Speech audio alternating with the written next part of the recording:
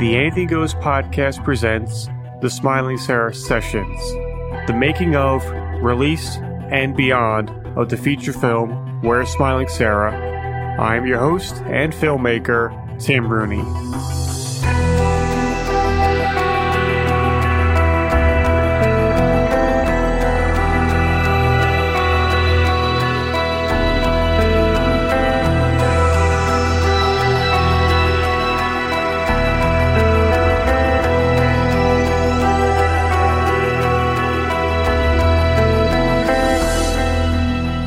Episode 1, Origins.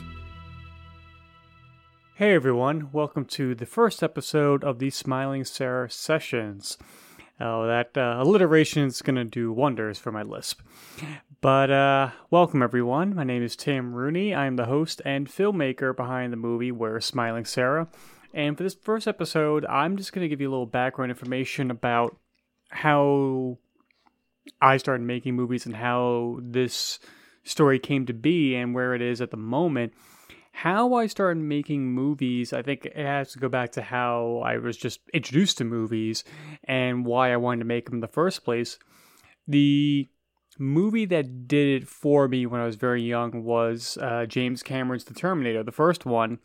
And I saw that at a very young age. I saw that maybe it was 6 or 7 years old. Way too young to see that movie, but my mom was very cool and let me watch it. And needless to say, my life was changed by it. The action, the horror, the suspense, what was able to do on such a low budget. So many things that would drive me and become kind of thematic obsessions of mine, as well as having a irrational or maybe rational fear of nuclear war that I have to this day. For a long time, I thought that was an irrational fear, but nowadays it's not so irrational anymore. And I knew after seeing it, watching it several times, I realized I want to make stuff that makes me feel like how I am right now. That elated, blown away feeling and just transported to another place. So I was like, all right, I want to be a movie director after my mom explained to me what a movie director does and what they do. But unlike a lot of other filmmakers where I got my dad's Super 8 camera and started making movies with action figures, I didn't do that. I never asked for a camera. I don't know why. I don't know if it was just I was just expected to show up one day and just know how to do it or what. But what happened was maybe I was feeling self-conscious that I couldn't do this, or I was too afraid to ask for such a big thing like a video camera. I'm sure if I actually asked for it, I'm sure there wouldn't be a problem because I would have been showing initiative to my parents and they're like, okay, at least he's pursuing this. So it wasn't until high school when I started making a few videos for media classes, and it especially didn't become a thing that I was going to be doing forward was until I got to college, which I know between 6 years old in college and I didn't make anything, it seems oh, you spent a lot of time not doing anything. And you're not wrong, because that's how I felt. I always felt like I was playing catch up when it came to making movies and basic things that people oh, I've made so many shorts and what have you. And I know this basic knowledge of how to construct a movie. I still feel like that. I still feel like I'm still learning. And I feel I think it's a good place to be. If you feel like you're an expert right away, I feel like you just become complacent and not want to push yourself in any way. So by the time I got to college and I was away at school at SUNY Oswego, in 2012, I started making movies with my friends, my people I went to, I went to Suffolk Community College here on Long Island and eventually to SUNY Oswego. And then, because the first short I did was for the 48-hour film festival where we had to come up with the idea and deliver a finished movie within 48 hours after giving details that certain things that had to be in it. And it would be screened in an auditorium a week later. And the joy that I felt of making the audience react and jump at a certain jump scare in there, it was the greatest drug you could have ever given to me. So I've been chasing that high ever since. And seeing an audience full of people react to something that you made is just incomprehensible to be able to describe. And so throughout college, I continued to make movies with friends, and I even made a TV show outside the studio for the student-run TV station, which was a lot of fun. And even after college, I continued to make movies, and eventually just like, all right, I will make a feature film. I will eventually do that. And years have gone by, and I still haven't made it yet. A lot of that has to do with like having enough money to be able to do that, or even the right idea to be able to make a movie. Like, all right, this is the idea I want to like make my first feature film on. And how I came up with the idea for Where's Smiling Sarah, the movie that I made a short film of, which you can see in the description below. There should be a YouTube link for it. And where I am right now in the pursuing of making the feature film version of it is that just the idea of influencers and just like people who consider themselves content creators, which I find a very silly term, even though I have a resume out there for potential jobs as content creator, because it's a very buzzy word, way to describe yourself as a person who assembles video and audio together these days, and how a lot of them seem very superficial, and it's an act. It's that they're playing to an audience, and people think like, oh, that's just how they really are. And combining that idea of like that my feelings towards influencers and like people who are chasing clout with my love for slasher movies and Italian giallo movies, especially the ones made by Mario Bava, Dario Argento, and Lucio Fulci. That's where the idea came from. Like the idea of a influencer, a content creator disappears and her family has to go looking for them. And just like how are we going to be able to find them? What will they have to do in order to find them? And will they have to confront their feelings towards influencers and content creators? Because that's the kind of genesis of the main character of Kim, who is the twin sister of Smiling Sarah herself, and has a huge chip on her shoulder and a lot of resentment towards her sister. A lot of it has to do, I think, deep-seated jealousy because of her sister, like because of Sarah's success and Kim's kind of like lack of success as a photographer.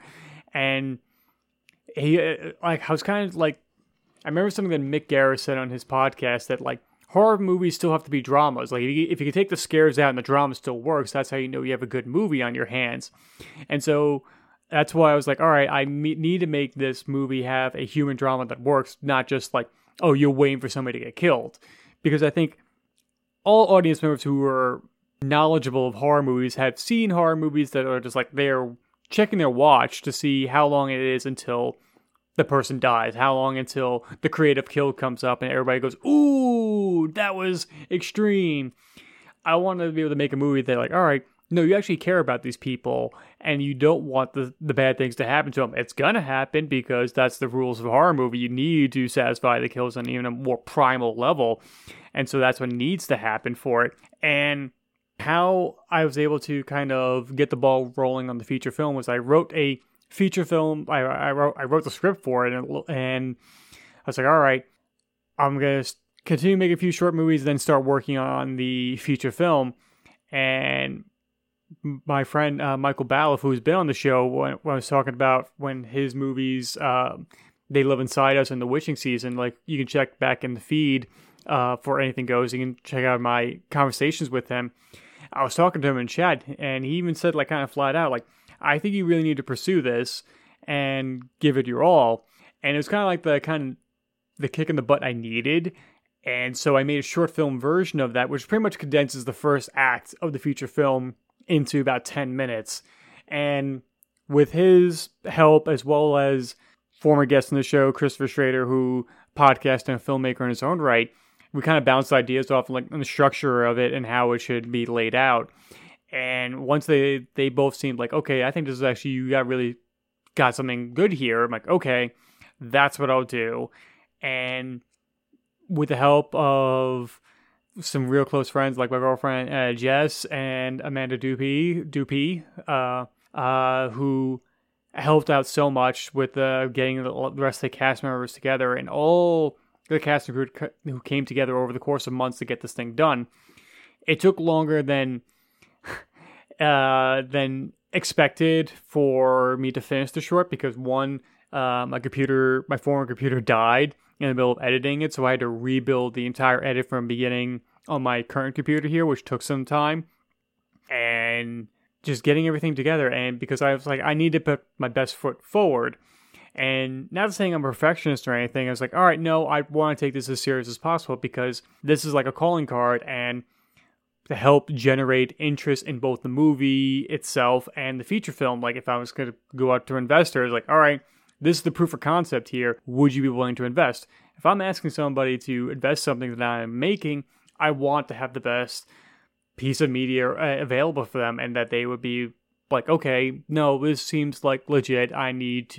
I want to be involved with this. And so that's why it took so long. And the response to it has been very positive. Everybody who's shown it, like there's a few like things like, oh, you gotta tweak this and there. And I'm like, yeah, that's definitely right, because all I see is the flaws in it. And I'm like, oh, I wish I did this better. Or I wish I'd done this a little differently, because if you're a creator and you don't see the flaws in it and you think everything is perfect the way it is, I'm not sure if you're, I don't want to say like a hack or anything, but I don't want to be that harsh or judgmental, but I think there's a level of self-criticism I think is required to keep yourself in check, not to the point that you become inert and you're unable to move forward, but enough to like, okay, no, let's keep trying our best, keep going forward.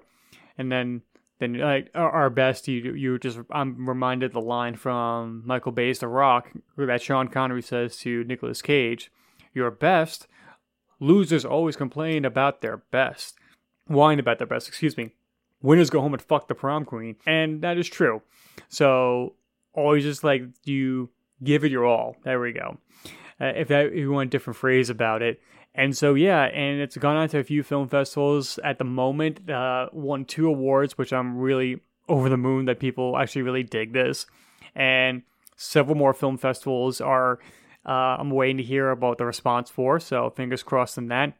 And at the time of this recording, location scouting has begun, as well as casting, and also paring down things like, okay, the script's a little too big at certain points, and some characters, like, all right, we can combine them or lose them altogether. And so to make it more manageable for scheduling and just getting all the right actors for the roles. And in the hopes to start filming by this November. And it's believed to be like, at the current moment, it will be a holiday movie. So it'll be set around the holidays. So it'll be filmed throughout the holidays and into the early winter. And hopes for it to be released the following holiday season, so everybody can get a new holiday horror movie, new Christmas or Hanukkah horror movie for you. So that's where it is right now. I know it's not a lot, but it will be filmed in New York City and out here on Long Island. And most of it will be out here on the island, but the first act taking place in the city.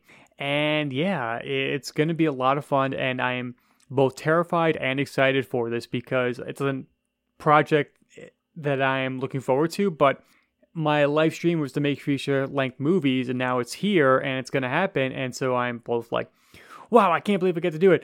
Oh my god, this is really, really important. Like, your younger self really is looking through the future, like, don't screw this up, as well as, like, my future going forward. Like, I hope I don't screw this up and screw up my career or anything like that. So yeah, I'm both terrified and excited in equal measure, so yeah. That's just a little update for the Smiling Sarah sessions. There'll be more going forward, And